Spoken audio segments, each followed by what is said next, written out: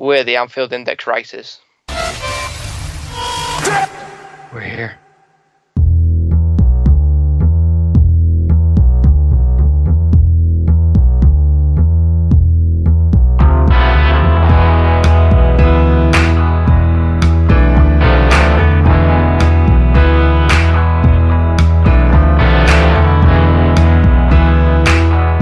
Hello and welcome to the Anfield Index podcast.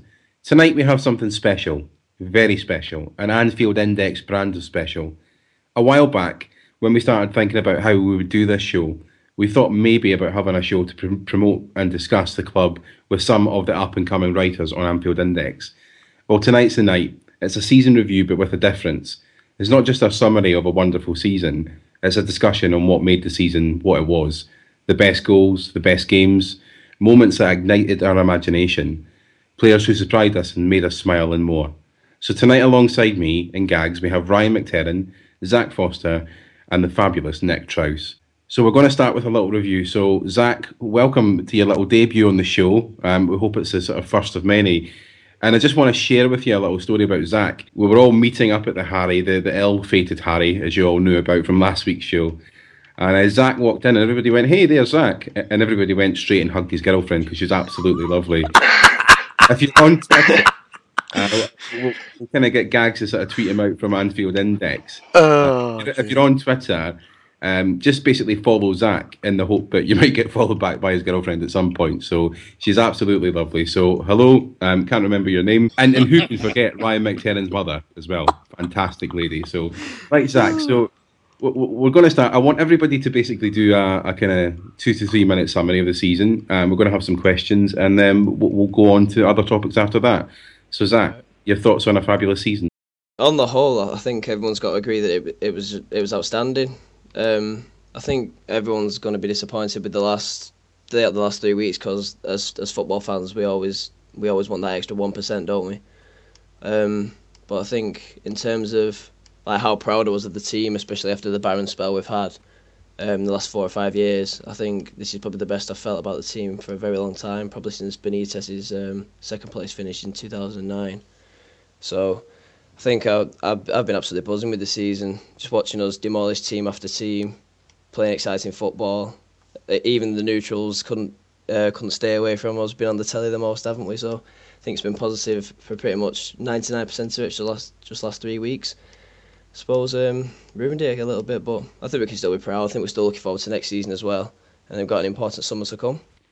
Zach, you mentioned the word demolished a couple of times in that season, and it was actually one of the things that really stood out. That we didn't just beat some teams; we absolutely demolished some teams. Did you think that, given that sort of brand of football that we did see, you know, the 5-1s, the 4-0s, the 5-0s? Do you think that made all the difference in kind of finishing second? I think it made all the difference in terms of how, in negative terms, I think it kind of was our undoing in the end, you know, because we were beating teams so heavily and beating a lot of teams, but the goal difference, it just wasn't enough. You know, like in terms of like when we got to Crystal Palace and we panicked about the goal difference, we didn't like we would have been much better if we didn't have to play for goal difference, which is seemingly what the guys were doing. I think if it would have been a bit more Mourinho-esque, but obviously it would have been less exciting. I think it would have been a bit more Mourinho, a bit smarter through the season. I think it would have proved that we'd have won the league, to be honest. I don't think we can be Mourinho-esque, guys. I mean, Zach, at that point, I think we all said that, and a lot of people have said that on Twitter. Oh, I wish we'd be a bit more Mourinho-esque, let's say, like you just said. But it's just not in our DNA. Not at the moment. It's just not in our. It's just not the way we play. We play so expansive. It's so expansive right now. It's so good, and I just think what he's got to do is improve the squad, maybe improve players, and in certain positions. And you know, we all know what those positions are. And I think that will help. That will definitely help. The fullbacks will help. A better central defensive pairing will help. Maybe one player, and then a defensive midfielder.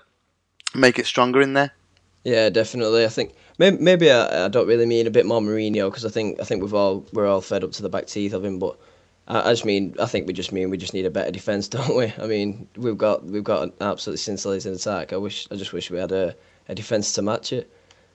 Zach, do you think that that we might be kind of, not going to play exactly Mourinho-esque for 90 minutes, but do you think that, I mean, when we look at the first few games of the season, we were scrapping through those first 3 1-0s, and then even at periods in the 11-game winning run, there was parts where we dropped off a lot, kind of looking to spring teams on the counter, which is essentially what Mourinho's good teams in their day, that's what they are. Do you think we maybe micromanage, Rodgers might micromanage the team into playing like Mourinho in some ways, so that, we're playing pressing football, opening 20 minutes, very attacking, and then we just begin to sit off and let teams come at us a little bit? Do you think he might have learned something like that off Jose? I suppose that's a fair point. Yeah, I think that's the best way to do it. I think rather than being seeming inflexible and having one strategy and one plan, and everyone was moaning when we let Andy Carroll go that we wouldn't have a plan B, or some were moaning. I think Rodgers knows he has more than one strategy and more than one plan, because I think he can change the way we're playing from the first 15 minutes to the next 15 minutes or the next 20, half an hour. I think he micromanages games all the time, and I don't think we have one set plan. So I think maybe he sort of used his own methods and fused them with what he may have learned when he was with Mourinho, and that may be the Mourinho plan, the counter attack, the sitting deep. But obviously he's fused that with his own pressing style. I think that's the best thing about Rodgers, to be honest. I think that's one of the main positives of the season, in that we can change our strategy from 1 minute to the next. I think that allows us to manage games even against the big boys and the slightly smaller clubs. And then also, if we're behind or if we're ahead in games, I think it gives us a lot of options. Right, so Zach, cast your mind back to August. We beat Stoke 1-0 in the opening game. What were your expectations after that game, and how have they progressed throughout the season to what happened 2 weeks ago? I think after the 1-0 at Stoke, I was on holiday, so I was meant to be relaxing. But after that game, I think my stress levels were through the roof. I think after that game, I think all we wanted to do was just make sure we had 3 points by the end of Saturday. So I don't think my expectations changed too much. I don't think it was about till maybe January when we seemed to kick on despite not signing anyone. I think that's when my expectations sort of evolved and thought, I think we really can get maybe 4th or 3rd. But I think after the Stoke game, I don't think anything really changed. I think I was just happy to get the 1-0 and then hopefully build on it in the second game with Aston Villa. I don't think it actually changed after the Stoke City game. I think that's a really good point about the Stoke City game. I thought if you talk about big moments in the season, we had one right in that first game. And, we had a new goalkeeper making his debut, Simon Mignolet, and he saved a penalty and won the game for Liverpool. And from that moment, you could see the unity in the squad. All of them were up for it. And, they were all up for the season. It was a nice little kickstart for Mignolet as well to become part of the team immediately. Certainly a big moment, a nice moment. Certainly something I look back on and think, wow, this is that was cool. That was cool. And when you look back now as well, it was really cool. So it started from the first game. There were big moments all season, and that was definitely one. Yeah, I think it was absolutely huge. I think I wrote about it at the time. The penalty, the Mignolet penalty save, I thought it didn't just have short-term benefits in terms of adrenaline to finish the game. I think it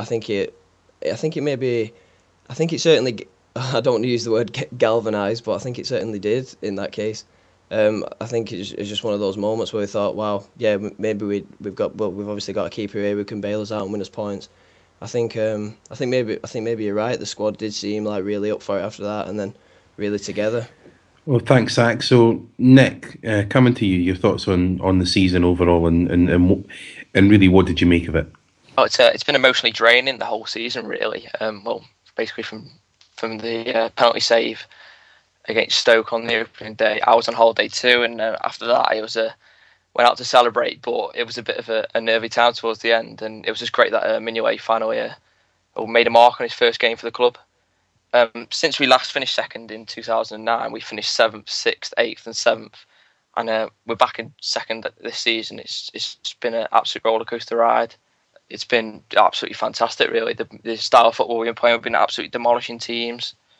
Brendan Rodgers is really got this team working together, and the likes of Raheem Sterling and obviously Luis Suarez getting 31 goals is absolutely incredible. And in August, I never ever thought that we'd get this far, especially watching it in the King Harry with you guys in May. It's been absolutely amazing.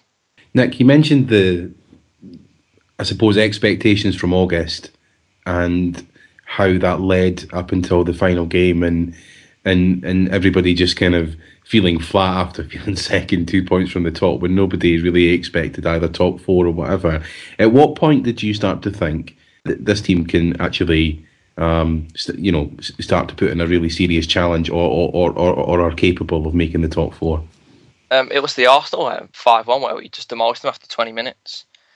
And we went, I inboxed all my friends after it saying, book the last day of the season off, book the last day of the season off, something's going to happen, something special's going to happen this season. It's just from then on, I was like, we just kept winning. That's when we started the 11 games on the run. And then, so we just kept winning. And that's where like the hope came. And then obviously it ended at Chelsea when Jose Mourinho came and parked 2 buses. And that was the end of that, really. Nick, you mentioned Mignolet's debut and the impact he made. What did you expect of Simon, and what do you think? How do you think his season has fared out? I mean, he's come under a lot of criticism in some ways, but how do you think the number 22 has done this year? I was a huge Pepe Reina fan. I mean, I've got like an air freshener in my car, a mug, a power pod, the lot. So I was a bit sad when he left, but Mignolet, young keeper, he came in. I thought, he had an alright season at Sunderland, and then when he made that penalty save, from then on, it was just this guy, he's due to do great things. The Everton game as well, where he basically won us the game when saving all those 1-on-1s from Deulofeu and Lukaku. Absolutely amazing in that game. He has had a couple of dodgy moments, but he's won more points than he's lost us points this season. And I think he's saved us more points than Reina has in the past 2, maybe 3 years. Zach, I've got 2 questions for you. Nick, I've got 2 questions for you. First of all, did you say you've got a Pepe Reina air freshener? In my car, yeah, of course. Are you serious? An actual Pepe Reina air freshener? Yeah, after the podcast, I'll go and take a picture and I'll send it to Gags on AI and he can retweet it out and everyone can see the wonderful Pepe Reina air freshener. I've heard it all now, you bad... Smells nice. Bad wool. Oh, that's terrible.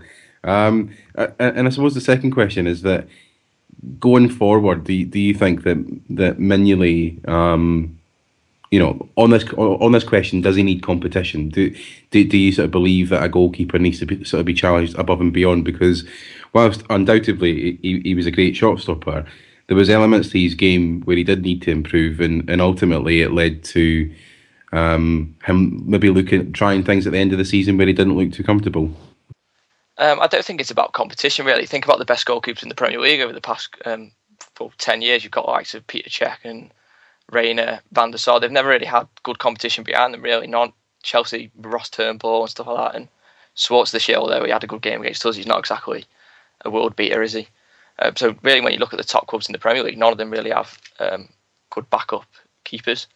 I think the problem is we've got John Achtenberg, the old Tranmere goalkeeper. I don't know how to say his second name, but as our goalkeeper coach, I think that might be the problem. I think we might need to have a little upgrade there because I'm not sure what he can be teaching Mignolet. The interesting thing on Achterberg, I was speaking to Phil from the Day Trippers, and he says he's spoken to a couple of players who has worked with Achterberg in the past and rated him quite highly. Now, that's against what I've always thought. I've always thought that since the arrival of Achterberg, it sort of coincided with a dip in form in Reina, and I actually think he seems to have made Mignolet worse. I don't know if that's just first season nerves or whatever. I'd be interested in other people's view on that Achterberg question.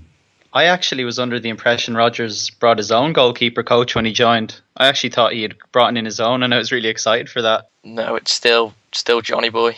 Yes, it's still Achterberg. And if you remember last season, I think when Stevie took a penalty at home, I can't remember the game, but he ran right up to Achterberg, didn't he? Because Achterberg had sort of given him the analysis to kind of show which way the keeper would potentially go. I think Pepe Reina had a really good relationship with Rafa's goalkeeper coach. I can't remember his name, but I think obviously he left and Agneberg came in, and that's coincided with the drop of former Reina. I think it's because he had a really close relationship with the old goalkeeping coach, and maybe he was a better goalkeeping coach, but I'm not sure. I just think maybe the relationship as well between them two is why Reina was so good at that time.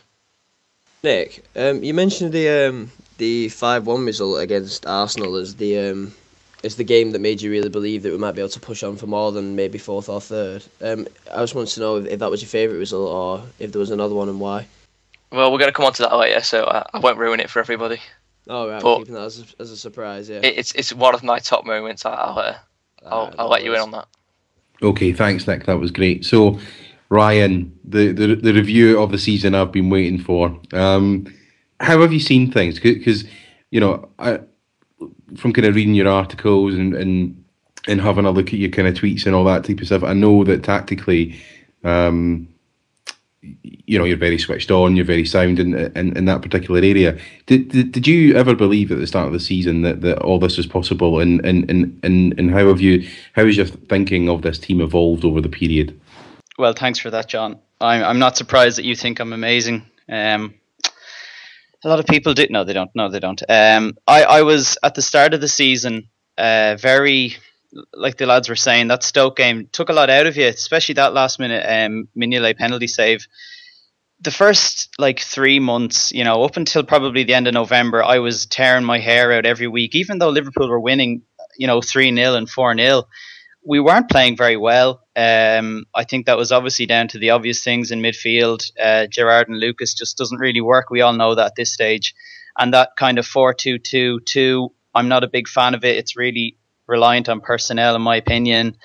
And the three at the back as well wasn't working out at times. So I think for the first 3 months, even though we were winning, it was really difficult to watch, especially because we weren't pressing. We weren't doing anything like that. Nothing like we are today. We're a completely different team at this stage of the well, obviously the season is over now. That's what we were in the first third, shall we say.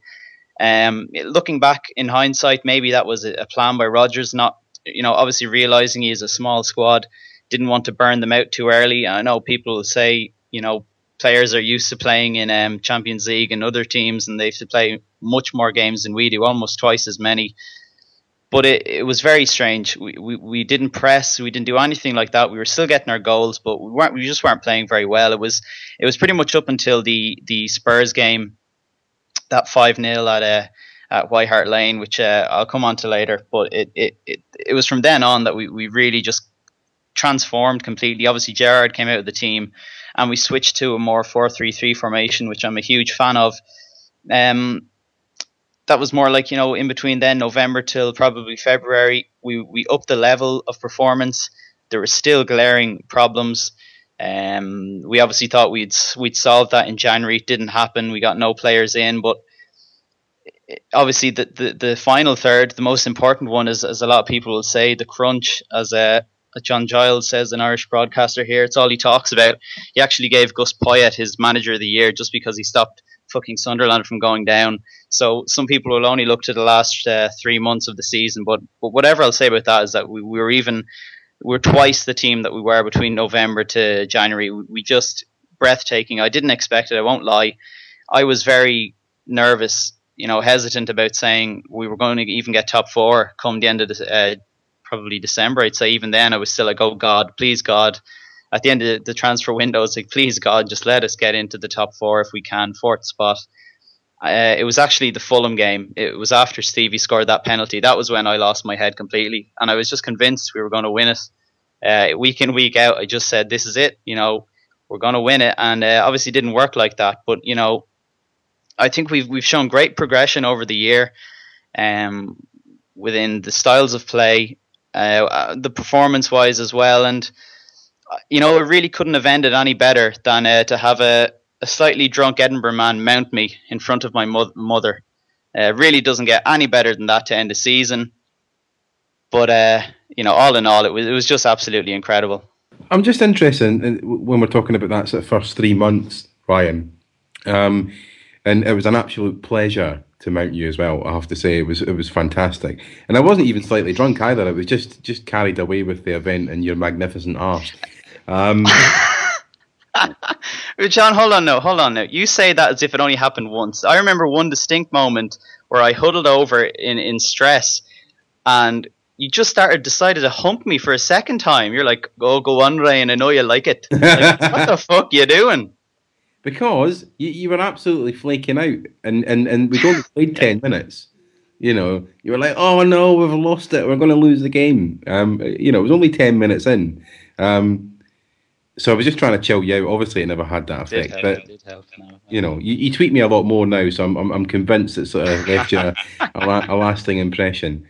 I was just going to ask you on the point around, you were talking about the first 3 months.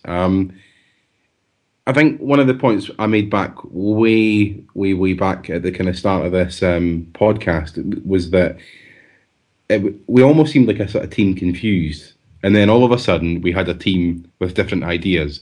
We had Plan A and variations on Plan A, but never quite a Plan B. I would just be interested on your take on that and how you think that's evolved. Yeah, I can see what you're saying. I mean, the second half of Rodgers' season, in the first season, should I say, that was when we first started playing Gerrard and Lucas as a pair, and then when Suarez got suspended, we kind of drifted into that 4-2-3-1 with Coutinho off behind Sturridge, and I think Rodgers kind of saw that Gerrard, because we were playing much deeper then.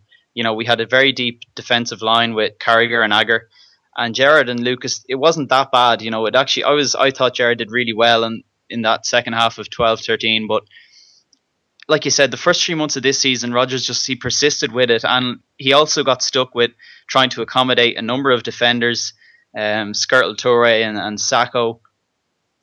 Putting them into the back three didn't really work. You know, that Arsenal game was just horrific.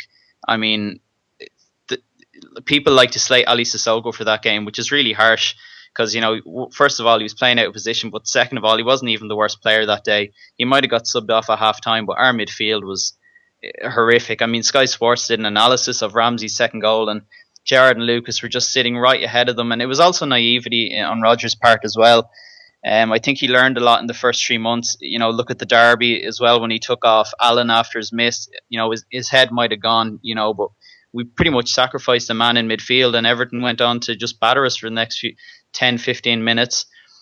So I think, you know, you do have a point. I think Rodgers, he might have been confused, but I think he was experimenting. The experimenting never really stops with him, but I think he's gotten a lot more clever with what he's doing. He's obviously reverted to a diamond formation now, and that's kind of a variation of a 4-3-3. You know, I was at the Shamrock Rovers game, and Barini and Aspas were, although they were playing up front with Iben behind them, they were drifting very far wide at times. You know, Barini's goal at the second half, he was starting out in the left wing, left forward position. So I think from now on, Rodgers might stick to the 4-3-3 and variations with the 4-3-1-2. But he learned a lot in those first 3 months. You know, he's still learning. He's not finished yet. He's nowhere near the finished article, as is the same with the rest of our team. But yeah, we definitely, it was a team that was confused. It was just a lack of pressing that really that bugged me a lot. There was no real work rate in there, in my opinion. Anyway, it wasn't what we expected. And you know, we watched them in pre-season. It was a completely different team to the one in pre-season. Right, Ryan.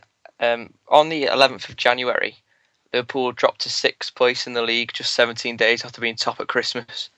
I know you mentioned Fulham, and that's when you started believing, but Twitter imploded when we dropped down to 6th. So how were you feeling when we dropped down to 6th? Were you confident that we would get back in the title race, or do you think 4th was the realistic challenge after that?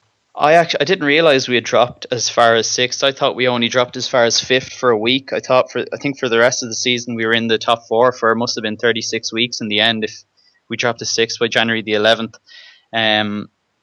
Yeah, like I say, in January I was just confident that we were going to sign. I thought we were going to sign a midfielder. We heard all the rumours that we were in for Dave's favourite Yann Villa of Ruben Kazan, and the Salah rumours. You know, just blah blah blah. We just thought we'd get someone, and then come the end of the, 12 o'clock at night, sitting there waiting to hear if the deal went through for Konoplyanka. Like, that was when I think, when that didn't happen, I was very, very pessimistic about it. I really felt it was like, why have we, like, it's going to be so hard to do this. Why didn't we strengthen in some way? But, I don't know. I was very, like I said, during January, I was confident that we would get back into the 4th. I never really considered us in the title race too much up until February or March. I just wanted us to get fourth, and I thought we could have got third, but then, like I said, January window didn't plan out well, and it caught me by surprise in what happened in the end. And just overall, I mean, Ryan, just having a sort of look at what you thought was a sort of pivotal moment in the season. Was it a pivotal moment, a player, or anything? Do you have any thoughts on that? Well, there's probably one or two. I'd say the Spurs game, John, was really, that's my game of the season. I may as well say it now. Like later on, I'll talk about it then. That for me was when it really switched. That was probably the first part, and then the second part was probably Gerrard's header against Everton, and those eyes. It was from then on that it was like, what's going on here? This seems a little bit more than what it seems. This isn't just scoring against Everton. Like what is this at work? And then the penalty obviously coincides with that. But I think those two moments were probably in different parts of the season and with different emotions at the time. That's what really caught my eye, and for those few months afterwards really lifted my beliefs. Okay, thanks, Ryan. That was fantastic. So we're coming on the boss man of the AI podcast, or Anfield Index himself, Gags. Your summary of the season, the highs and the lows, and kind of how you feel overall. It felt like a season for me of stepping up. Rodgers emerging as a master man, at man management and coaching. Liverpool emerging as challengers. Liverpool players emerging, youngsters, players that were bit part stepping up. The whole club took off the field as well. Lots of commercial deals, a stadium, so much stepping up from the club as a whole, and that really was the story of the season for me. Was that we've now stepped up, to the plate, and we are where the club deserves to be in the Champions League, and second place. Unfortunately, second place, but the league table doesn't lie. That's where you deserve to be. But it would have been lovely if we finished first. So, yeah, it was, amazing with the squad of players that we had, what we did. We started off slowly. Quite funny that we started off with 3 clean sheets at the end of the season. We were dying for those clean sheets, and they just weren't coming. But we weren't scoring as much. And then I think it was something like what Ryan said up until November. We were bit part. We were good at home, very good at home, and we struggled away. And that really needed changing, and we had a whole load of stats. Really, the podcast turned up in November. For me, the year's been off. Covering the game, covering the team. It's been amazing for me, and for John, obviously, and Dave, and all the guys that are involved in the pod. Personally, because of the podcast turning up as well, emerging. It's another emergence. So really, that game against Spurs. I remember just before that, I think we were all worried about Henderson being injured because Gerrard was out for that game. And we were worried about Henderson. And it just showed how much we all started to rate Jordan. He finished the season brilliantly last year, 2012-13. He was scoring goals, assisting. But this year was different. He didn't actually have as much of... he wasn't scoring as much and assisting as much as the year before. Obviously, he played half a season, so he did better then. But now, it was the work off the ball that he was doing. That was amazing. And that game against Spurs, he actually scored. And I think he assisted as well for Suarez in that game. And he was just amazing. And it just pushed us onto another level. I thought that was really where the confidence came. And that was really where... we started to move on, and we thought, well, you know what? We don't have to worry if Gerrard's not playing. We don't have to worry because all these players come. And that was when Coutinho was playing. Oh, he was playing left. He was playing wide left then. But then Coutinho emerged centrally. There's all these, and then Sterling came later on. Then Flanagan in that game as well against Spurs. But there was all these players.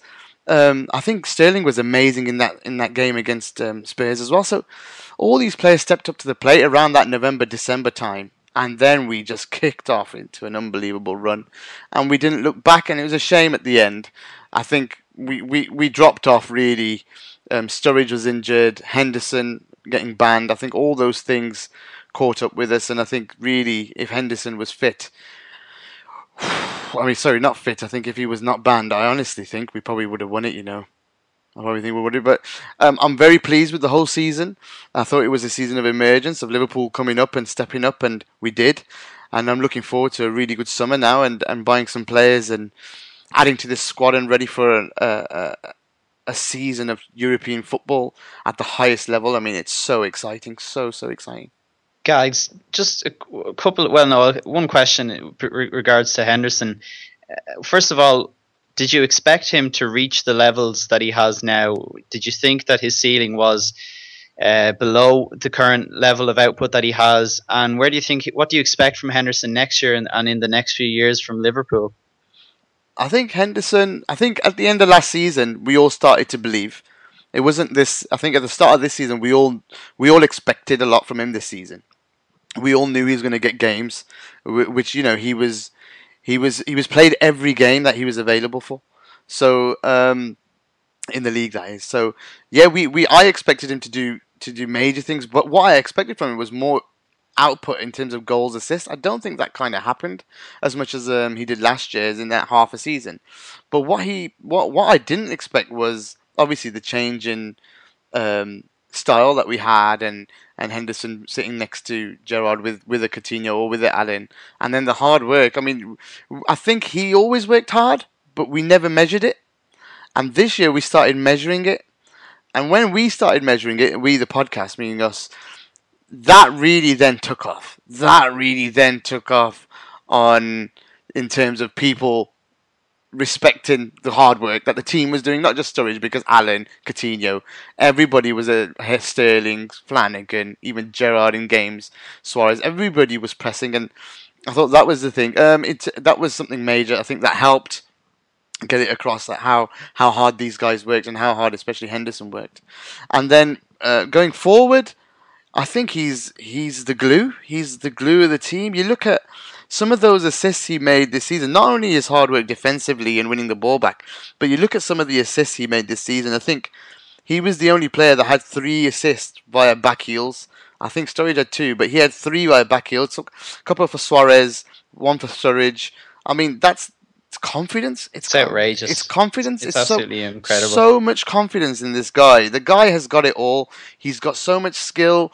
I used to say when he first came into the team, he's one of the best first-time passes in the squad. He can control a ball really well. Yeah. You saw the goal against, I think it was it Swansea, where he touched it outside the box and just basically side-footed it into the top corner. I wish he would do that more, stuff like that. I wish he would get a chance and get into those positions more to score, because he can definitely finish. He needs to get into the position more to get himself some more confidence. What he lacks is confidence, and that's affecting his finishing. But he can finish, and we saw that last year as well. The year when he played against Newcastle, against Villa away, when he ran through from a Coutinho pass, and that was 2012-13. So he can prove he can one-on-one and stuff. He can finish. But he just needs that confidence, and I think he's got it all. He can defend, he can attack. Like I said, with the assists that he made, some of them were outrageous. So this guy he's still young. He's got so much to offer. Sign him up on a long-term contract, because this guy, I can't wait to see him play in the Champions League, because he's one of those that gives his all as well. He's like another Suarez.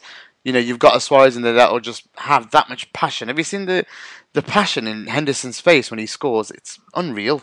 Yeah, I was just watching back the goals of the season earlier on. Sorry to just jump in quickly, and I'd completely forgotten about his pass against Cardiff. Remember on the outside of the foot from inside his own half? Set up amazing. It was like Gerrard. It was like incredible. A Gerrard one. He was incredible for those 2 months. Yeah, it was. Some of the assists were unbelievable, and we can't forget.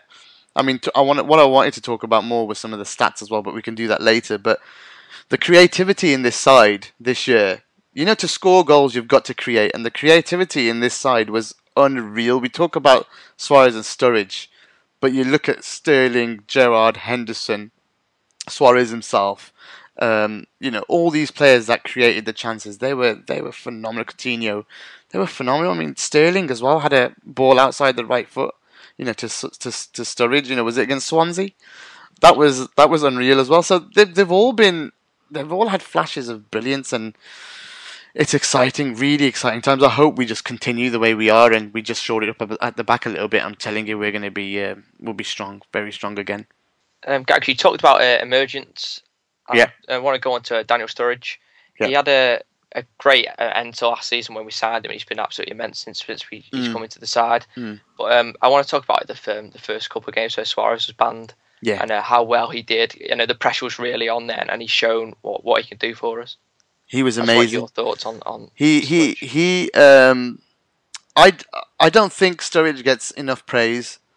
I honestly don't. I think he's as good as Suarez in terms of goal scoring. I know a lot of people are going to laugh at me now, but you know what? I've got some numbers for you. Well led in, Nick. I knew you're made for TV. You. Sorry, that's why. You got Danish TV, by the way. Yeah. So we've got some stats here. Suarez. In the last 2 years, 54 goals, 17 assists, absolutely unreal. 37 clear-cut chances created, 110 minutes per goal, and involved in a goal every 83 minutes. Yes, you got those stats. Suarez, 110 minutes per goal, involved in a goal every 83 minutes. Sturridge, 31 goals, 10 assists in his 18 months that he's been at the club. 13 clear-cut chances, much different to Suarez, but 110 minutes per goal. And involved in a goal every 82 minutes. So you can see how similar they are. Absolutely par with each other. 110 minutes per goal each, and involved in a goal every 83 or 82 minutes. That is absolutely amazing. If you hadn't heard those before, you have now. Sturridge, in terms of scoring and involved in goals, bang on the same as Suarez in the time that he's been on the pitch. So, like you just said there, what do I think? I think he's as important. He in front of goal, one-on-one, man, he's been lethal this season. That goal against Arsenal, one-on-one, he just tapped it in. The keeper didn't even move. He's been sublime. I don't have words. He's been excellent, and these two are key for us again next year. And we need to add another striker really to give Sturridge the rest. The only thing with Sturridge is he picks up injuries. As long as we've got another player there, obviously the nightmare would be losing both of these guys to injury, but one or the other, we're okay, because we've got players like Sterling, Coutinho, to come in and play well. And if we've got another striker, maybe Barini, to try and link up with these two and understand the way they play, because that was one of the things that Barini probably struggled with in the first year. Or maybe Suarez was just having a go at him too much in that first season, because Suarez was really harsh on him at times. I used to watch live in the stadium, and Suarez used to be berating him, even, So hopefully this year, Barini comes in and brings that confidence with him from Sunderland, and maybe strikes up a partnership with either one of these guys as well when one of them isn't playing, because it's a lot of games to play for these two. Just a quick question, another one on Henderson and pressing. Do you think that our pressing game, especially with John Henderson and Joe Allen, was pivotal to how our season went and giving us that second place platform to develop on from next season? Yes, it was vital. We first started collecting the pressing stats in December against Spurs, and they were impressive because they were the first time we ever did it. So we were all like, "Whoa, this is new, this is cool." And then it was just time constraints really for me. I couldn't do it much, and it was time consuming, and Christmas, and there's so much going on obviously at home as well, and then the full-time job. This is not my full-time job, this is just something I do part-time. So on top of that, then we did the whole game, which was I think it was a bit less, we didn't press as much. This is the whole win at home, and then we moved on, and as we got into the bigger games, the Arsenals, the Everton, the what was the other one, the Southampton, the Man Uniteds, these games, it was just going off the charts. We were improving every game, and it was like, whoa, what the hell's going on here? So at that point then, yes, we then had enough data to say, well, not enough data, there's not ever enough data to analyze anything, but over those games we could see the improvement coming day by day and game by game and week by week. In each podcast we talked about these pressing stats, and everybody every single time after was like, wow.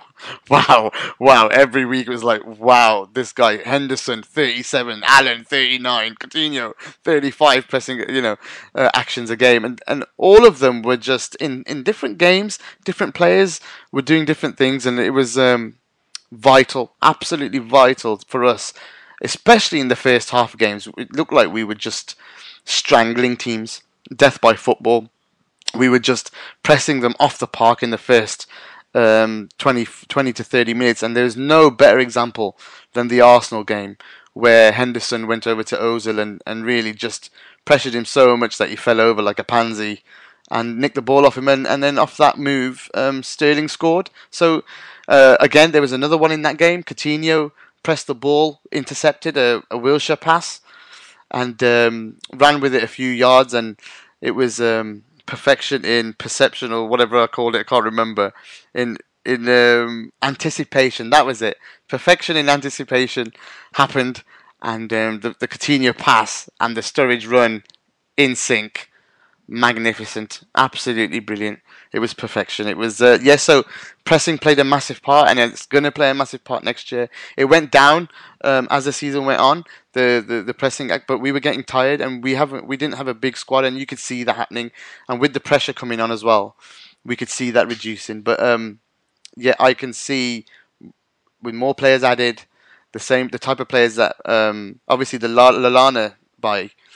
Just going over to Lallana, he presses the ball a lot. Now, we've all talked about the 25 million and whatever, but if you're talking about a player to match a philosophy, that guy will come in and press the ball a lot. I don't know about how many minutes he plays, and he gets subbed a lot, all that. There's loads of pros and cons about him, but what he does do is fit the philosophy. So that's probably the type of stuff, the type of player that Rodgers needs to go and buy, in terms of getting players that will fit the philosophy and then push us to another level, and have so many players in a squad that do it. And it's not like we sub someone, or someone gets injured and someone comes in and they're not used to that. So, hopefully we get the right guys in, we move on, and we go to another level of pressing, and we're going to try and collect even more stats next year. We're building a little tool for it. We're gonna open an area of, for our writers to do something, and hopefully get access to these stats and write about them more as well. So should be a big year next year. Gags, I've got a question for you. We've obviously had a lot of dialogue over these podcasts over the last few months, and one of the things that came up, especially because it was just closing in on the January transfer window, the subsequent failure to sign any players, that type of thing. What I'm fascinated at by all of the kind of writers and everybody kind of going on about is everybody's just talked about the football, which is a real step forward off the pitch, isn't it? Because the football has been so good, because everybody's been so focused on winning the league title, that actually maybe the biggest achievement that Rodgers has is actually allowing people to enjoy football again at a basic level, because I think as fans we've sort of been distracted more than a basic level, John. It took us to another level. It took us to a plane. It took us to a different plane, didn't it? I mean, you and me, we used to talk before a podcast, and we used to be like, I've been dreaming about Liverpool. I've been dreaming about about what's going to happen in the next game, or I can't wait to the next game, because we weren't playing midweek. It used to be excruciatingly painful to wait for that next game. And you know what that shows you? Pardon? You wish. But basically, you think about what this season did for us. How much did we look forward to every single game? And even though that game might have stressed the shit out of us, we were addicted to that. It got us. If we fell in love again, everybody fell in love again with it all. And somebody like me, I was a freak anyway. I would try and analyze preseason. This is before the pressing stats came up and everything. If there was no, I'm mental anyway. So if there was no stats for a preseason game, I'd sit there and collect all the passing stats. So that's every single bloody pass. And then we did that in Toronto, and there was like something like 800 passes. I was like, bloody hell, 8 hours of this, I can't be doing. But so I'm mad anyway. But imagine the level of craziness I got to with this season. I mean, it was a great year, man. I mean, they made us dream. Then sometimes it's cringe, make us dream. But a lot of people feel that outside Liverpool support are cringing, cringe at that. But it bloody did. It really did make us dream. So that was brilliant, and I really enjoyed that summary by everybody. I think sticking with the football, sticking with the theme of making everybody fall in love again, I want to ask the guys about the goals that they enjoyed most this season. So I've asked everybody to prepare a top three. And Nick, I'm going to come to you, mate. What are your top three goals of the season? And that's by everyone. So, including Luis Suarez. A lot of people say don't include Suarez, but Christ, we scored so many goals with and without him. It feels criminal not to include it. So, your top three goals of this season. Yeah, I've got 2 Suarez goals in my top 3. I'm going to go from 3 down to 1. My third best goal was Suarez against Palace at home when he was on the floor in the penalty box and still managed to put it in the back of the net. The second one was a game that I was actually at, which was after the defeat to Hull, and we started the game against Norwich quite slow, and then this from Suarez came out of nowhere, the dipping volley from about 30-40 yards, absolutely smashed it past John Ruddy. But my favourite goal of the season was a Daniel Sturridge goal. It was the 5th goal against Stoke in that mad 5-3 game where he sort of danced on the line and somehow kept it in, did some keepy ups. It was just absolutely mental. And yeah, he managed to somehow score that, somehow mental control. But yeah, that's my favourite goal of the season. And Ryan, coming to you, obviously there's some fantastic goals. Obviously people can have the other goals as well. So you can have the same goals or whatever, but the kind of top 3 goals that really made you dream. Well, I'll go from 3 to 1 as well, like Nick did. I got to give an honourable mention for Ali Sissoko's Thunderbolt against Stoke, cracking strike. My third goal is, I actually haven't got any from the Norwich game from Suarez. Not to be kind of cool about it, but just if I was to pick one of those, it'd have to be his hat-trick goal. That third one when he lobbed it over Leroy Fer and hit it on the half volley, that was miles better than the thumping volley. But my third goal is Sturridge's 4th against Arsenal, because after that went in, I just sat there. I was actually watching it with my mother. Well discussed topic on this podcast the last couple of weeks, and we just sat there and went, what in the Lord's Christ is going on? Like, I just couldn't believe it. It was just shell shock horror. Perfection in anticipation, mate. Perfection in anticipation. Like not even just the goal, just the feeling of going 4-0 in 20. Breathtaking. Second goal is Danny Sturridge again. It's that chip versus West Bromwich Albion. It absolutely blew my balls off. It was incredible. And number 1, it has to be the first goal versus Cardiff. That team goal. It was pass after pass. It was Barcelona-esque. Like, let's not be funny about it. It was just absolute perfection. Is that the Suarez volley? Yes. Oh, No. Sorry. First goal against Cardiff away.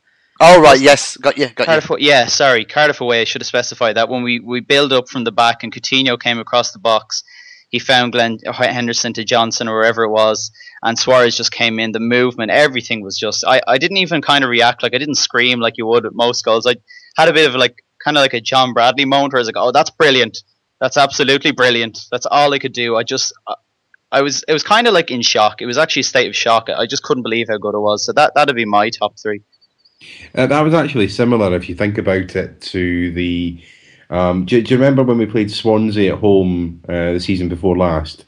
And it ended up Jose Enrique scoring of all people. But it was a similar type of build-up. The passing, from a coach's point of view, that's how you want your team to score goals. Yeah, like we don't really score... we do score a few, but we don't really score too many kind of patient build-up goals. They're more... A lot of our goals in the past few months have been the high press up the pitch and kind of forcing the team to come at us, and then all of it. It's not counter-attacking football. You had Marco Lopez on last week describing it great, and he described it to me as well, similar to kind of like a basketball move. I can't remember the name of it, but it was really fascinating that we just press so high up the pitch and at lightning speed that people think that we're on the counter. But most of our goals kind of came from like dispossess, pass, move, goal. And again, John, from a coaching point of view, that's just as good. But when you can notch up 30 odd passes, remember when Kenny first took over and Torres got that third goal against Wolves? I remember everyone was going mad over that one. But that's just because team goals are a thing of beauty. And Zach, coming to you, mate, your top 3 goals of the season, and what would actually help is why as well. What was it you particularly enjoyed about them? I think starting with my third favourite goal, I think I'm going to have to copy one of the boys and say the Sturridge chip. Was it against West Brom? that just floated into the far corner. I don't think anyone can leave that out of the top three. I think it's just absolutely unbelievable. I don't think it actually gets the recognition it deserves. I think it's easily one of our best goals of the season. I think my second favourite goal, I think, was the Gerrard free kick against Sunderland at Anfield. I think that was the only Premier League game I actually managed to attend this season, so I'm a really bad wall. But that was my first sort of like Gerrard masterpiece screamer, whatever you want to call it, like actually in the stadium live. So I was really happy with that. I've got it on my phone, bit of a cherished memory. And then I think my favourite goal of the season is Coutinho's 3-2 finish against Manchester City at Anfield. The commentary that went with it, with Martin Tyler screaming Coutinho, and just the feeling I had and what I was doing in my house at the time, I was just tearing things apart. I was going absolutely wild. That goal just meant everything to me, especially on such an emotional day, such an emotional weekend. Remembering the Hillsborough tragedy on the 25th anniversary, so I think that's got to be my favourite goal of the season. And Gags, coming to you, mate. Obviously, we've analysed so many of these goals, but from your point of view, what really got you off your seat? There was, I think, one at Cardiff at home where we've played the ball around a little bit, and then it's come out to Henderson wide, and he's chipped it in. We struggled against Cardiff at that point to get a goal, and then it's come out the area. It's dropping onto Suarez first time outside the box, smacked it right into the corner. It was just perfect, just the way we played the ball around, and it went to Henderson wide. Suarez is running off him. It's flicked over. It's just dropped right on his foot, and he's just hit it right in the corner. That was the third. I like Sturridge's chip against West Brom. That one for me is the type of goal I used to love scoring in FIFA. The chip, I just love chipping a keeper, and then the way he scored it though, I mean, sublime goal that I just thought, wow, that was amazing. I'm struggling for my favourite, but I don't think.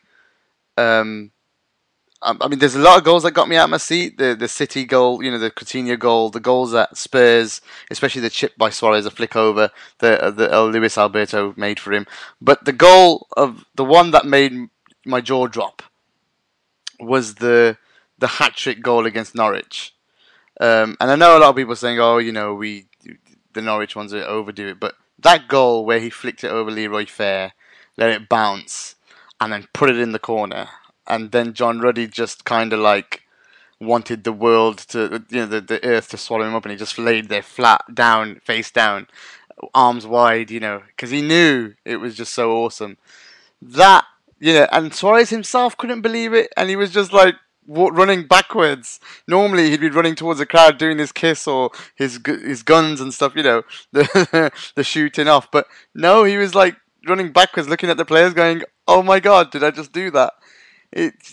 That for me made me jump up. Made my jaw drop. Made me stand up. I was clapping that goal. That was sublime goal from a sublime player.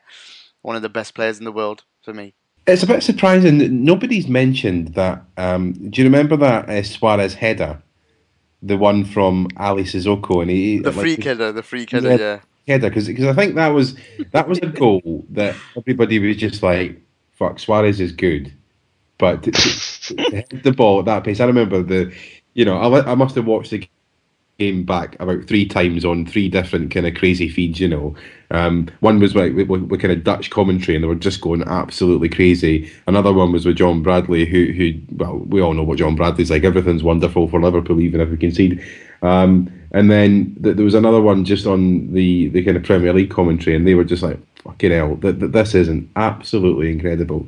And I think we just have to acknowledge the fact that this season we've seen the emergence of a world player. We all knew Suarez was kind of world class, or class to within a kind of top, 6 or 7.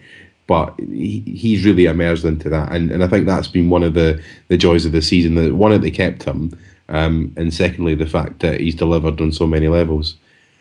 So, looking at players who've delivered, but maybe looking at players who've delivered in another way, I want to have a look at breakthrough players this season. So that can be anybody that you like or anybody that you feel has really stepped up to the plate. And Zach, I'm going to come to you. So who is your sort of breakthrough player of the season? The player who you thought, Jesus, actually, maybe you have something. I think my breakthrough player of the year was John Flanagan, simply because I don't think any of us even give a thought to him playing before the season started, even before the Arsenal game, which is the game I think he stepped in. I think in terms of, I don't think he's not the best fullback in the world, but I think he's definitely proved that he's definitely going to step up if we need him, especially in the big games. I think he was really great against that. I think he was good against Arsenal. One of the positives at the Emirates, even though we played quite poorly. I think he played well in the derby as well. The 3-3. I think that showed that he can step up to the very biggest games. It doesn't get much bigger for us than the Everton games. I think he'd be my breakthrough player. Of course, other people have had good seasons, like Sturridge that's his first full season with us, and he showed that he can score on a consistent basis. But I think Flanagan for me is just he's just absolutely smashed it for us for quite a lot of the season. And Nick, coming to you, mate, your breakthrough player of the season. Well, I had three. Obviously, John Flanagan, but I mean, I'm not going to go into that because Zach's already done it. So I've got a pretty weird one. I'm going to go with Steven Gerrard in his new position. I don't know whether people might slate me for saying Steven Gerrard is a breakthrough player because how amazing he's been for Liverpool and he's been captain.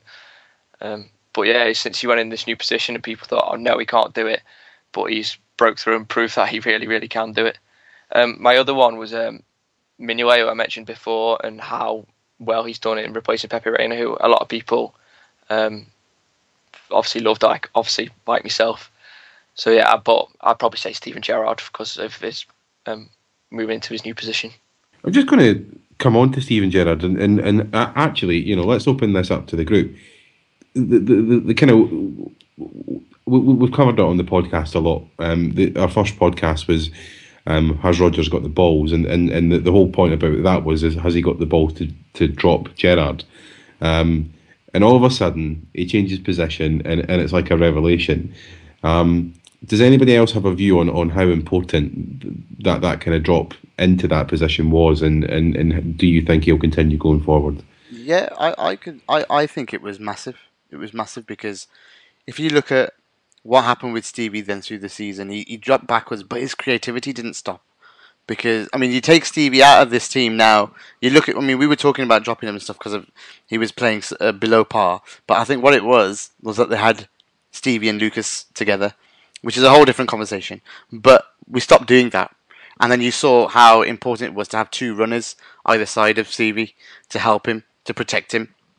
And what that did was it allowed Stevie to continue to create chances for us and intercept and make some great passes. Like he does, he passes the ball so well. He sees a pass earlier than anybody else, and it really suited him. And we were much stronger there like that. And then obviously with him being on the pitch, he got all those penalties, and he can score a free kick also.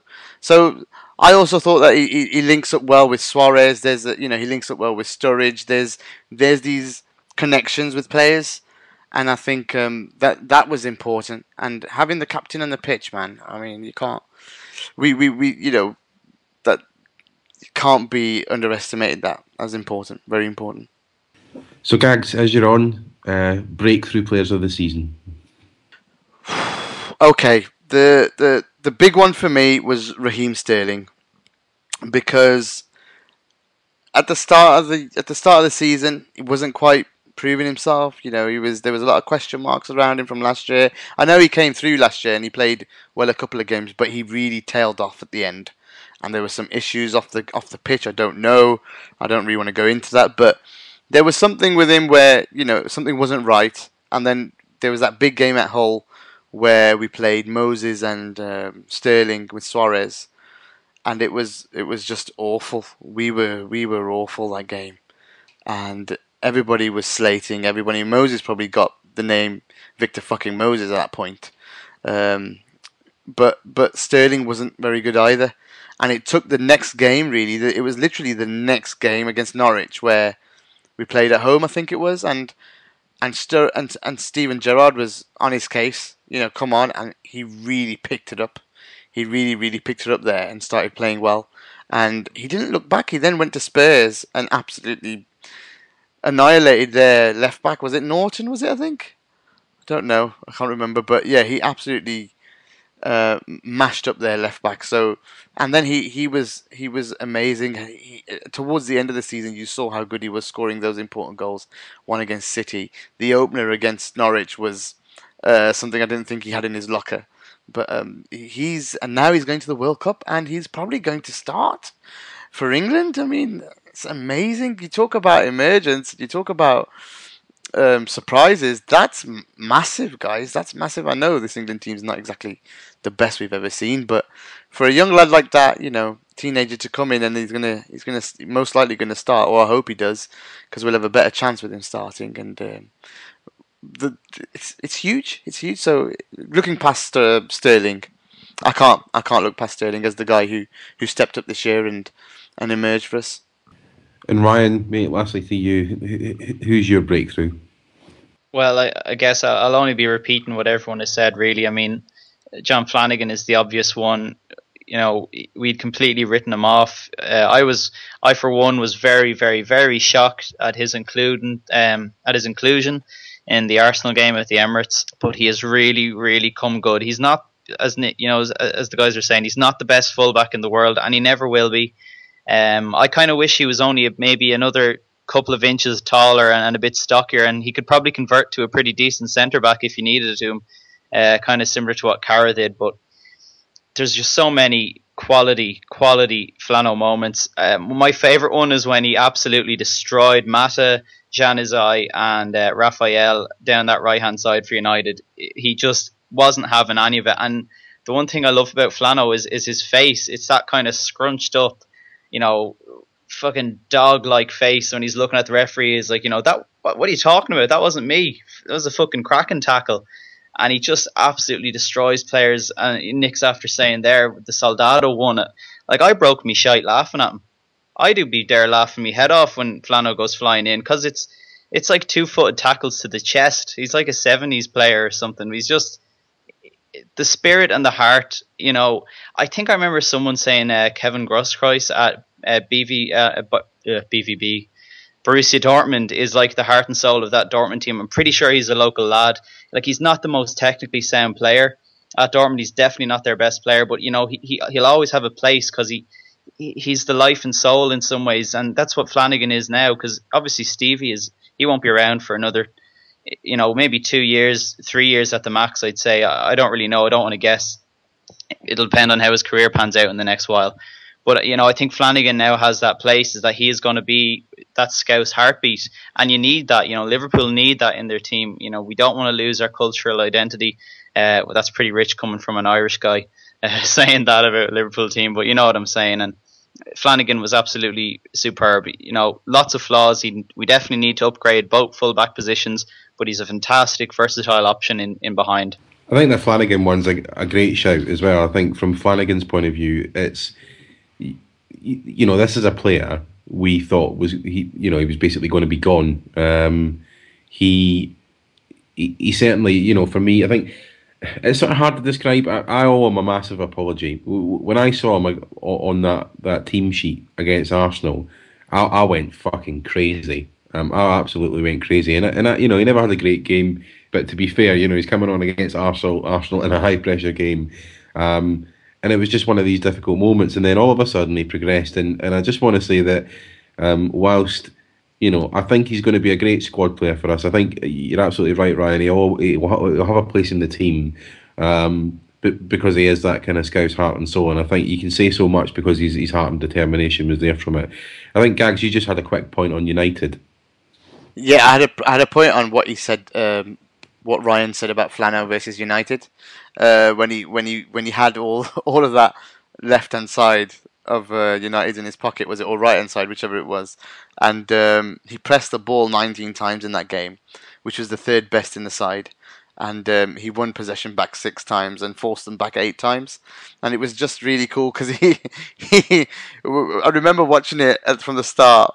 and he was just all over them. He didn't give him a second on the ball, and they all thought, "What the hell's going on?" They had to switch Zanazai for a bit. It was just like, you know what? Nah, he hasn't. No one's got the effort, man, that this boy's got. And in that game, he was so up for it. The best part is the thumbs up at the end when we win, and he gives the thumbs up to the fans. It's incredible. He's like Fowler was, kind of winding people up. But the other one was the goal against Spurs, which we haven't spoke about, and I think Nick mentioned. I mean, what a moment! Got to be one of the moments of the season, just because of the way the squad responded. I mean, and then his semi. I mean, oh my God! It's just. Oh, the guy's a legend just for that goal. I mean, that was a bit like me with John on top of me. If you go watch that goal again, about that though, Gags, was if you watch that goal, 1 second, if you watch that goal again, and when it goes in, you look at Sterling's face, and he realizes he's just scored, and he just erupts with emotion because he's so happy for Flano, and it's obviously because they've come through the ranks together, or at least have played together. They're down in the youth setup and stuff, and they just jump on each other, and that's how. And then Henderson's like telling people, "Come on, get on top of this boy," because they're all so happy. It was such a good moment, mate. It was such a good moment. The thing that was really special about that, though, you sort of alluded to it, because I think it was first Suarez was looking at the crowd as if to say, "What the fuck? Flano scored. This is fantastic." Then it was Sterling. Then it was Hendo. Then Flanagan finally realised he'd scored. Did you see Lucas? Lucas tried to do a slide towards, and he misses the whole group by like about 5 feet. They panned across to Kenny Dalglish, and it was just after the point they'd announced that Dalglish was coming back as a non-exec director, and the smile on Kenny's face. I think we had Paul Dalglish on the podcast after that, and the smile on his face, it just summed up all that was good about the team. I think that kind of typifies for me the point where we thought, you know what, we're a team here. We really believe in getting other people goals. We really believe in everybody progressing, not just ourselves. And that's a huge, huge step forward from Liverpool going on. It was one of the best moments. I have to completely agree. Okay, so I suppose one of the other things, we've talked about so many positives, and we've talked about all of the kind of wonderful football that we've seen. What I want to think is, ultimately we finished second. We didn't win any trophies this season, and I think, we're not on a downer, but after Atleti won and whatever, I think it sort of hit everybody again that it could have been us. I suppose what I'm going to ask is, if we'd have played the way we'd played, and had we not sold or maybe loaned out one of the players that we did in the summer or in January, who was that player that we sold or loaned that actually we missed out on the most? And Zach, I'm going to come to you. Who do you think that player who maybe could have just got us over the line, or that player who could have maybe done a job for us? I think at the start of the season when we see that Barini's being loaned out, I don't think any of us would have batted an eyelid. But I think after watching his season at Sunderland, and seeing like his endeavour to impress, and I don't think he was in the Sunderland team at the start, but I think his endeavour to impress to get into a team that's at the bottom, I think shows that maybe Barini had the heart and the effort, just that extra bit of effort to see us over the line, especially when we had Suarez banned at the start of the season. It would have been good to have Barini as well as Iago Aspas, the short corner taking fiend that he is. I think it would have been better to have Barini as an option to Aspas. I think Barini also showed that he's very good in the high pressure games. He scored in the League Cup final against Manchester City, and that was a great finish with the outside of his foot. And he scored, and I think he also scored against Manchester United in the League Cup semi-final, and then he scored in the derby against Newcastle as well. So I think maybe just with all the high pressure games we played, especially during that winning run of 11 games, and then the 3 games after that, I think maybe he'd have had something just a little extra, especially coming off the bench, because we've not really had much. I think it was quite quickly realised that we couldn't rely on Moses and Aspas and Alberto as regular or even intermittent helpers from the bench. I just don't think we had enough. I think Barini would have been a good option from the bench. And Nick, coming to you, mate, who's that player that we really missed? I'm going to be brutally honest and say we didn't miss any of the players that we loaned or sold. Simply because I think Brini's had a great experience at Sunderland, and he really helped us. We scored that goal against Chelsea. He really had an impact outside of the club, so it was good that we got rid of him. The player that we missed the most was a player that retired last season. I think Jamie Carragher, and whether he could have gone another season, I'm not quite sure. But having that leadership at the back, especially against Crystal Palace, we all know what happened there. If Carragher was in the back, he'd be like, "All right, lads, just calm it down now. Stop being stupid," and then maybe we would have seen the game out. That's Jamie Carragher for me. Just on the Carragher one, I'm going to open this up to people. I sort of feel that Carragher retiring at the time he retired probably was one of the reasons why we've done so well. And I know we conceded some pretty terrible goals this season, pretty basic goals, but I suppose the one thing is that Carragher really, he was almost like our captain, but without being our captain. He was always the one with Stevie next to the referee, shouting at the referee. Stevie was always the one trying to calm Carragher down. And I think what we've seen this year is Gerrard coming out of his shell, Gerrard believing. And I think Carragher was maybe that type of person. I'm not criticising him. He's an absolute legend for what he's done for the club. His performances over the years have been second to none.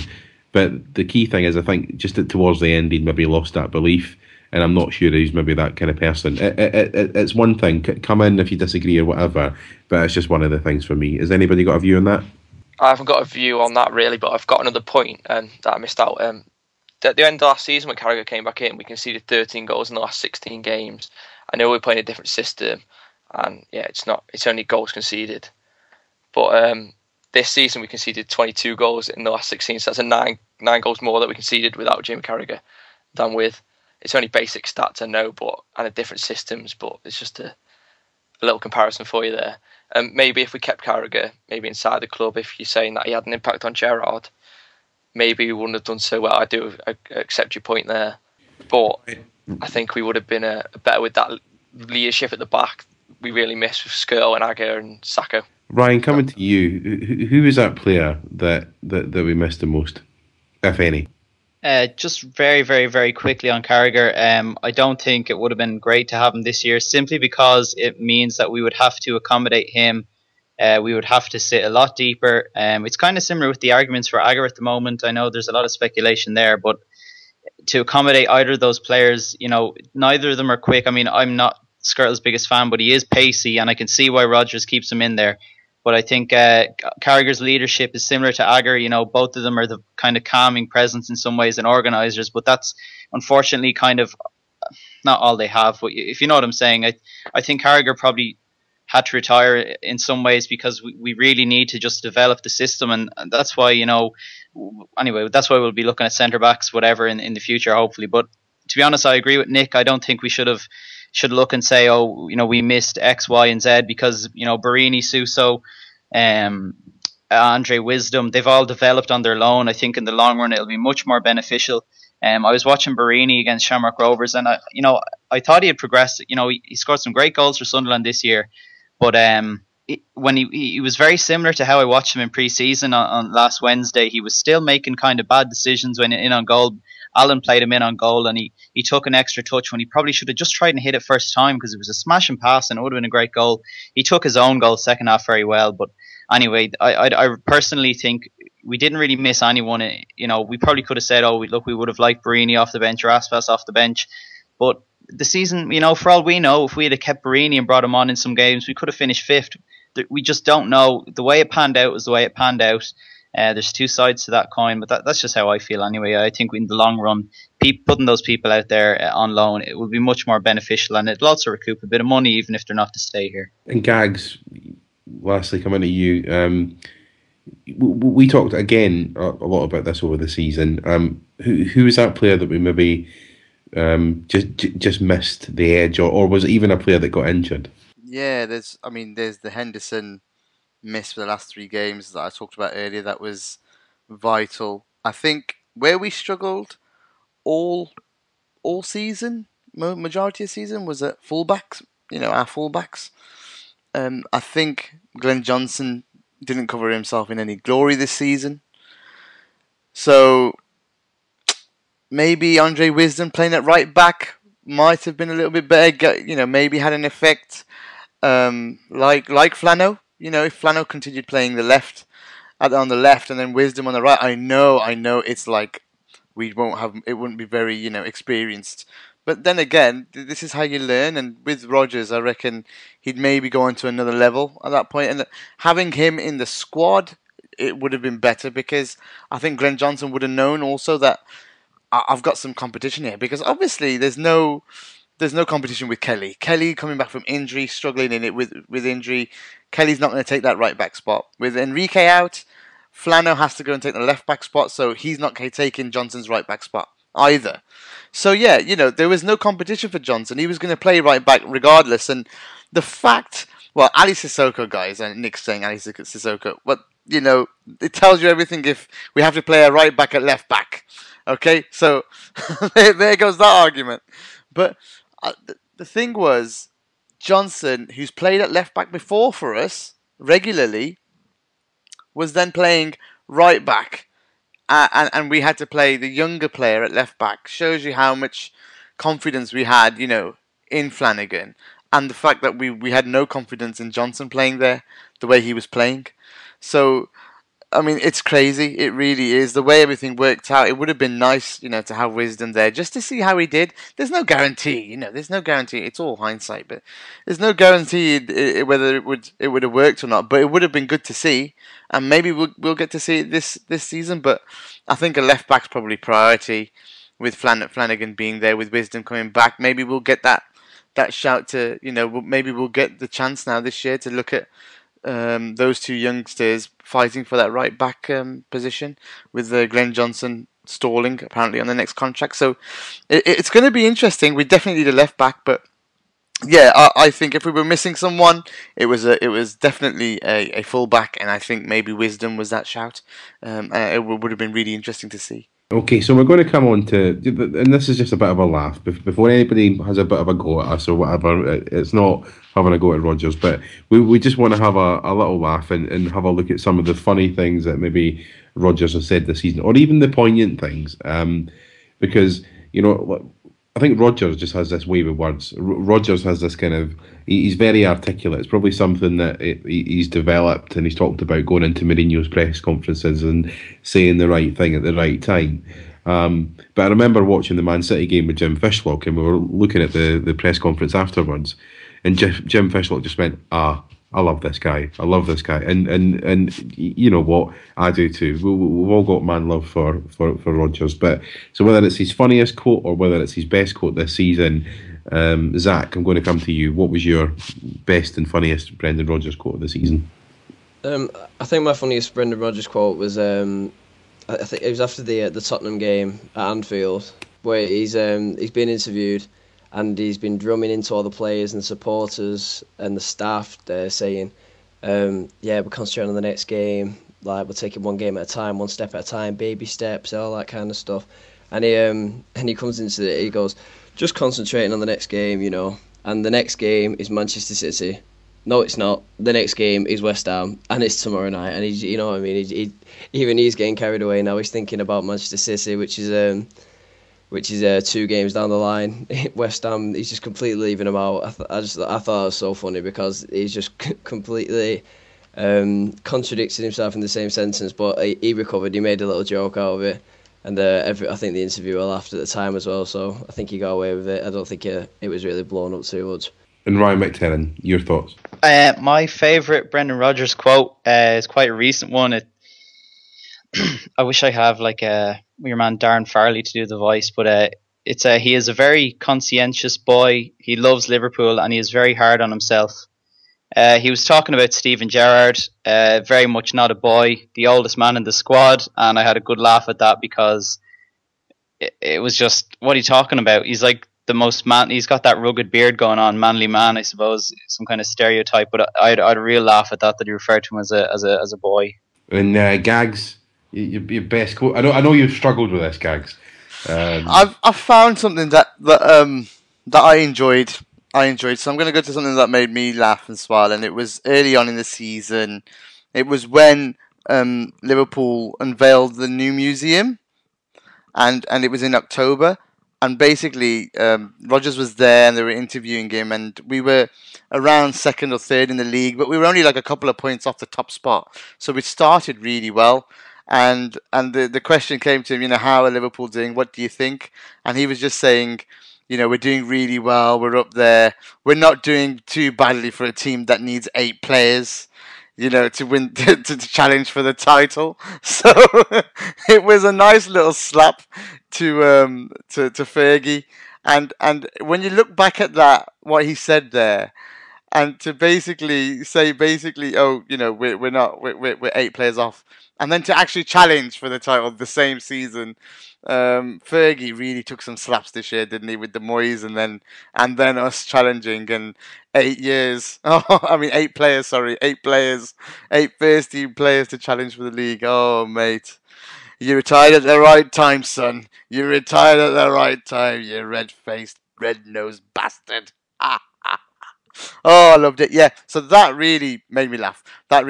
So I love that Rodgers quote to be a bit cheeky to And Mr. Trouse, your favourite Rodgers quote. By the way, is it Truss or Trouse? It's Truss, but I don't mind. Richie's Bin. Get in the bin. I've been called Trust. I've got some. Yeah, it's not the worst one I've heard.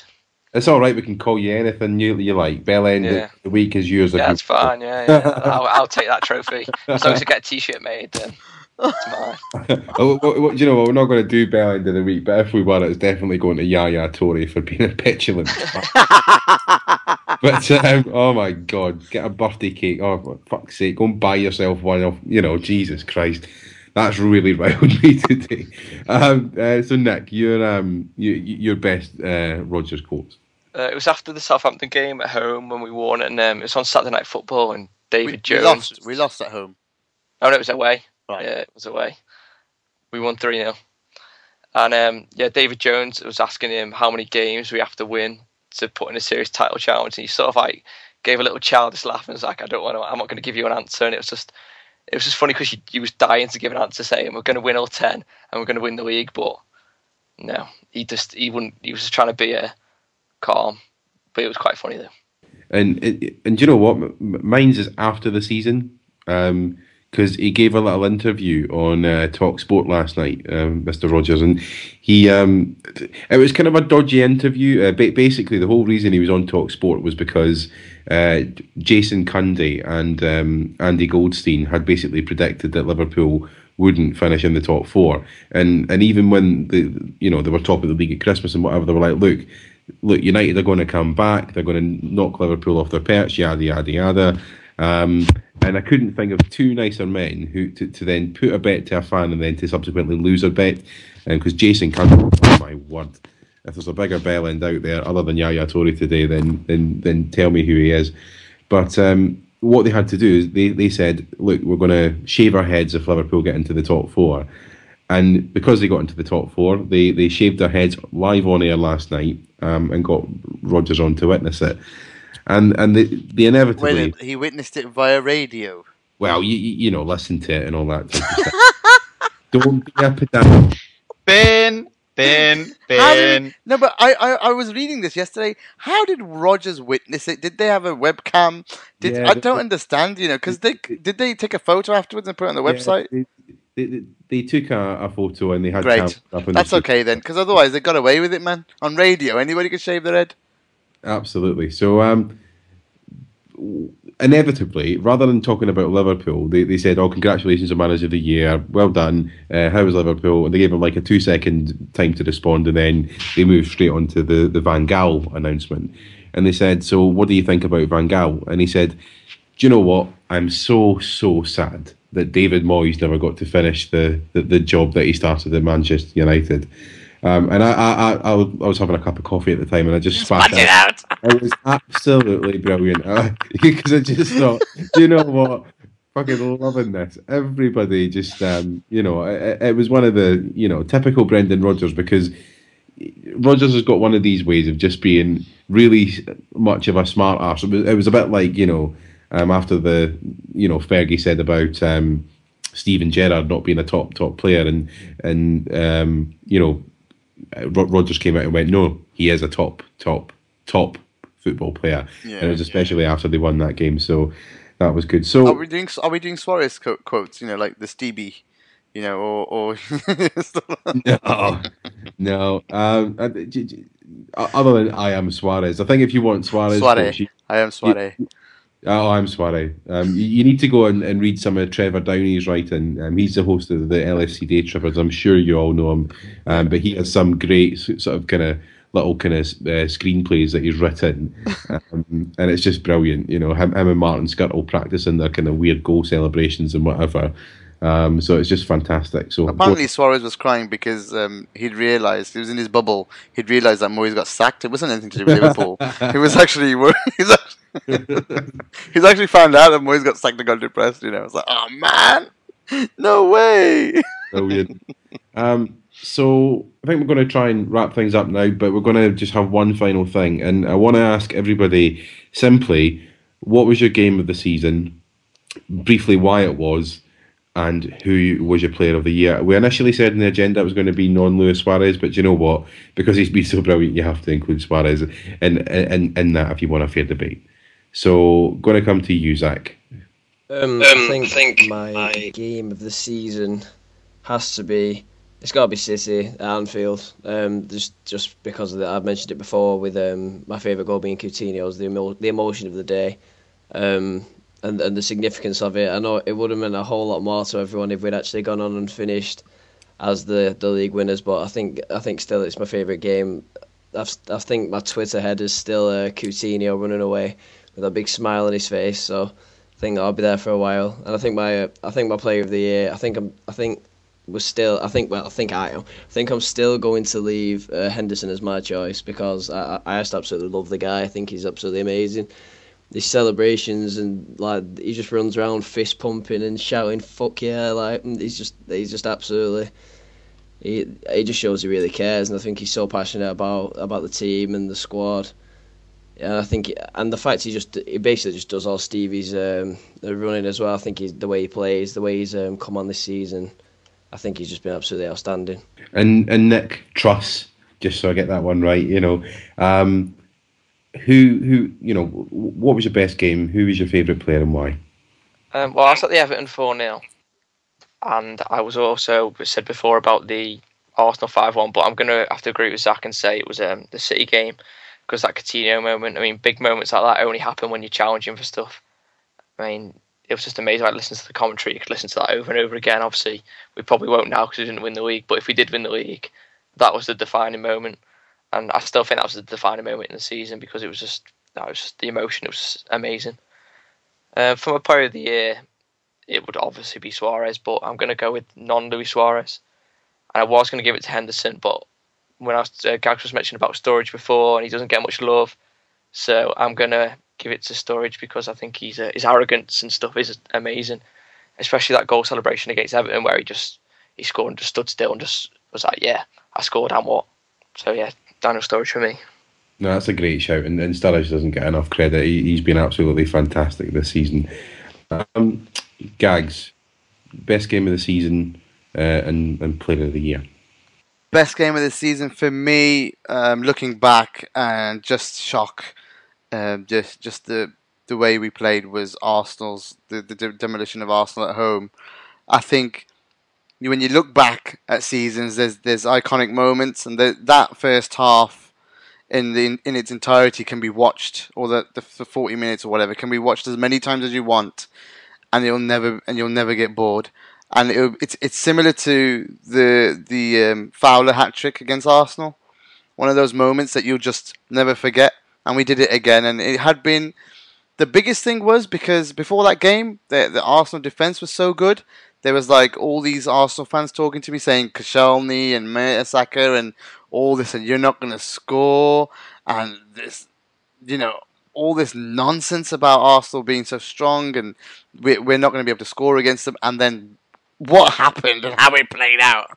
Oh my God! It was 11 against 11, and they had no chance. And the Skirtle goals, the Sturridge goal, the Sterling goals, and the overall pressing was fantastic. It just embodied the way we were playing, the new way we were playing. And then on top of that, the player of the year for me is I'm gonna go non-striker as well. So Suarez, Sturridge were the obvious choices, but I'm gonna go for Jordan Henderson also. This season's been huge personally for me in terms of where we started this pod. We started collecting these stats, and the one guy that stands out the most from all the analysis that I did was Jordan Henderson in terms of the amount of effort he puts in on that pitch, the off-the-ball work that goes unnoticed by so many people, so many fans, trying to get that across to you all, trying to get that across to everybody that listens. And I thought that boy just was amazing for us, and it hurt us at the end without him. And when that, we managed without Suarez for 5 games, we managed without Sturridge for periods, we managed without Gerrard for periods, but we didn't manage without Henderson. We didn't.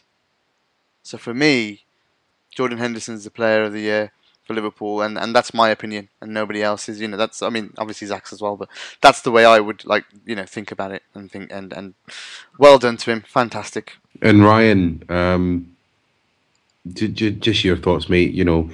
Everybody's come up with some great suggestions. Interested to hear what yours are. As I said earlier on, my game of the season was the 5-0 against Spurs at White Hart Lane. I watched the game, I think, twice after the final whistle. I was at my girlfriend's house, actually, and I stayed up till like 2 o'clock. She went off to sleep, and I just stayed up and watched it over and over again, because I was just, everything about it was just incredible, because it was it was out of left field. Gerrard had gotten injured, and then everyone in pre-season was like, "Oh my God, Spurs have spent this much money, and they've bought these players, and their midfield is going to overrun us," and we destroyed them. We made enough, and it was the first. That was when Liverpool showed up for me. That was when we said, "This is Brendan Rodgers, Liverpool. This is Brendan Rodgers, Liverpool." That was the first step on our way to glory. Bit cheesy, but that's the truth. That was the very, very first one where it was like, this is the work that we're putting in. And then Flanagan's goal as well. That was I nearly cried, actually. Watching it back the 2 times, because I could genuinely see like myself in it, because that's how it felt. It felt like you had scored that goal. When you saw Flanagan's head and his arms just shaking, and it was like, I'm getting goosebumps just thinking about it. So that would 100% be my game of the year. And player of the year, I was going to go for Henderson as well, but since everyone has gone for non-Suarez, I should just break the trend and say Luis Suarez, but no, it has to be Glenn Johnson this season for me. He's been absolutely brilliant. He's been an absolute stalwart going forward. When he plays like he's sunburned, that's what I noticed. He plays like he's got sunburned shoulders, and he's afraid the jersey's going to rub off them. He moves so gingerly, but no, it has to be Henderson for me. He is genuinely my player of the year, because I think he's future captain. I think he's the one that's laying off all those instructions from Rodgers. As Guy said, he's the one that we couldn't cope without.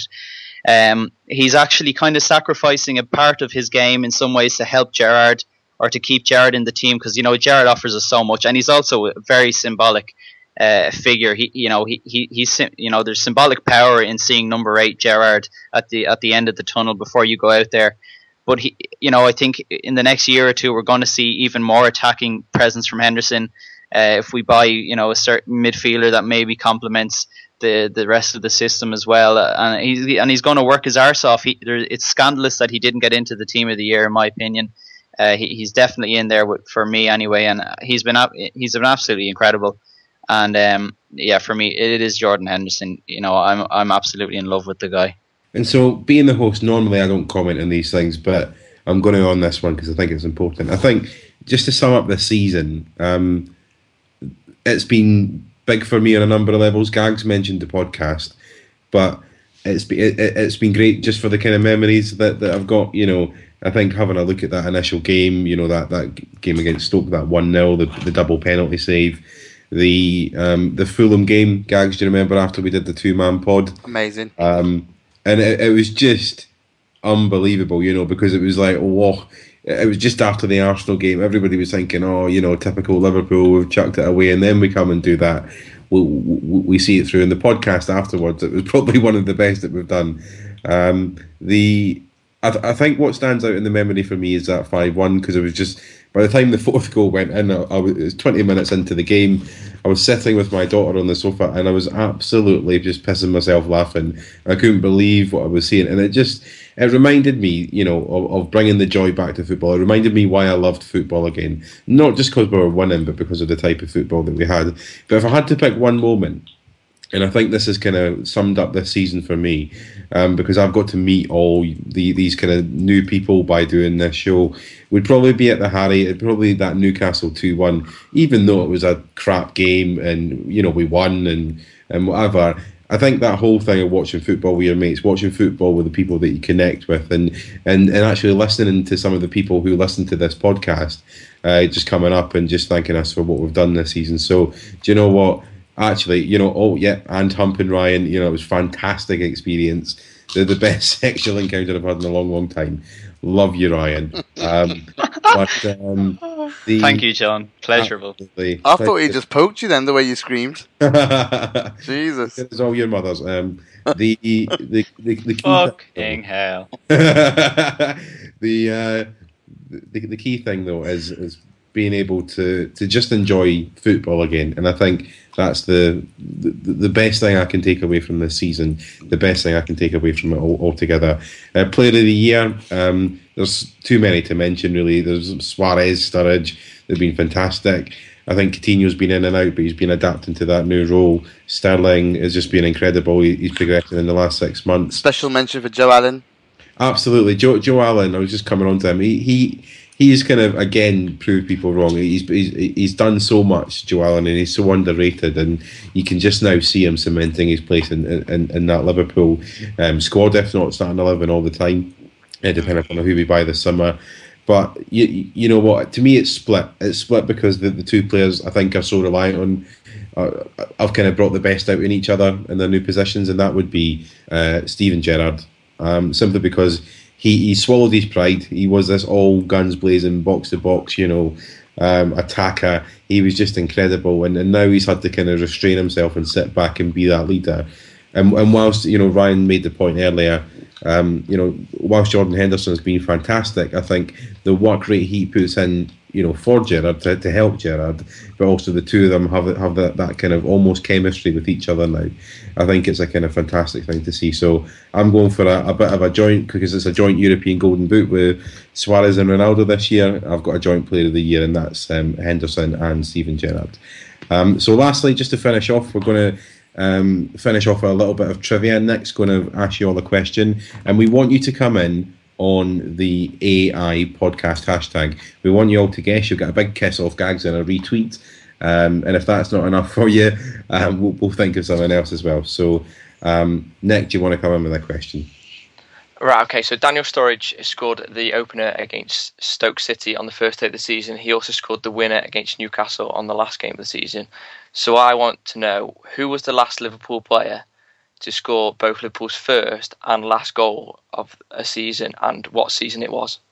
I don't know if you three want to give us a quick answer, guess, to help people out. That's a really great question. It is a good question. I don't know. I think let's leave it for the Twitter guys. Let's see how many people come back with that. That would be a good one.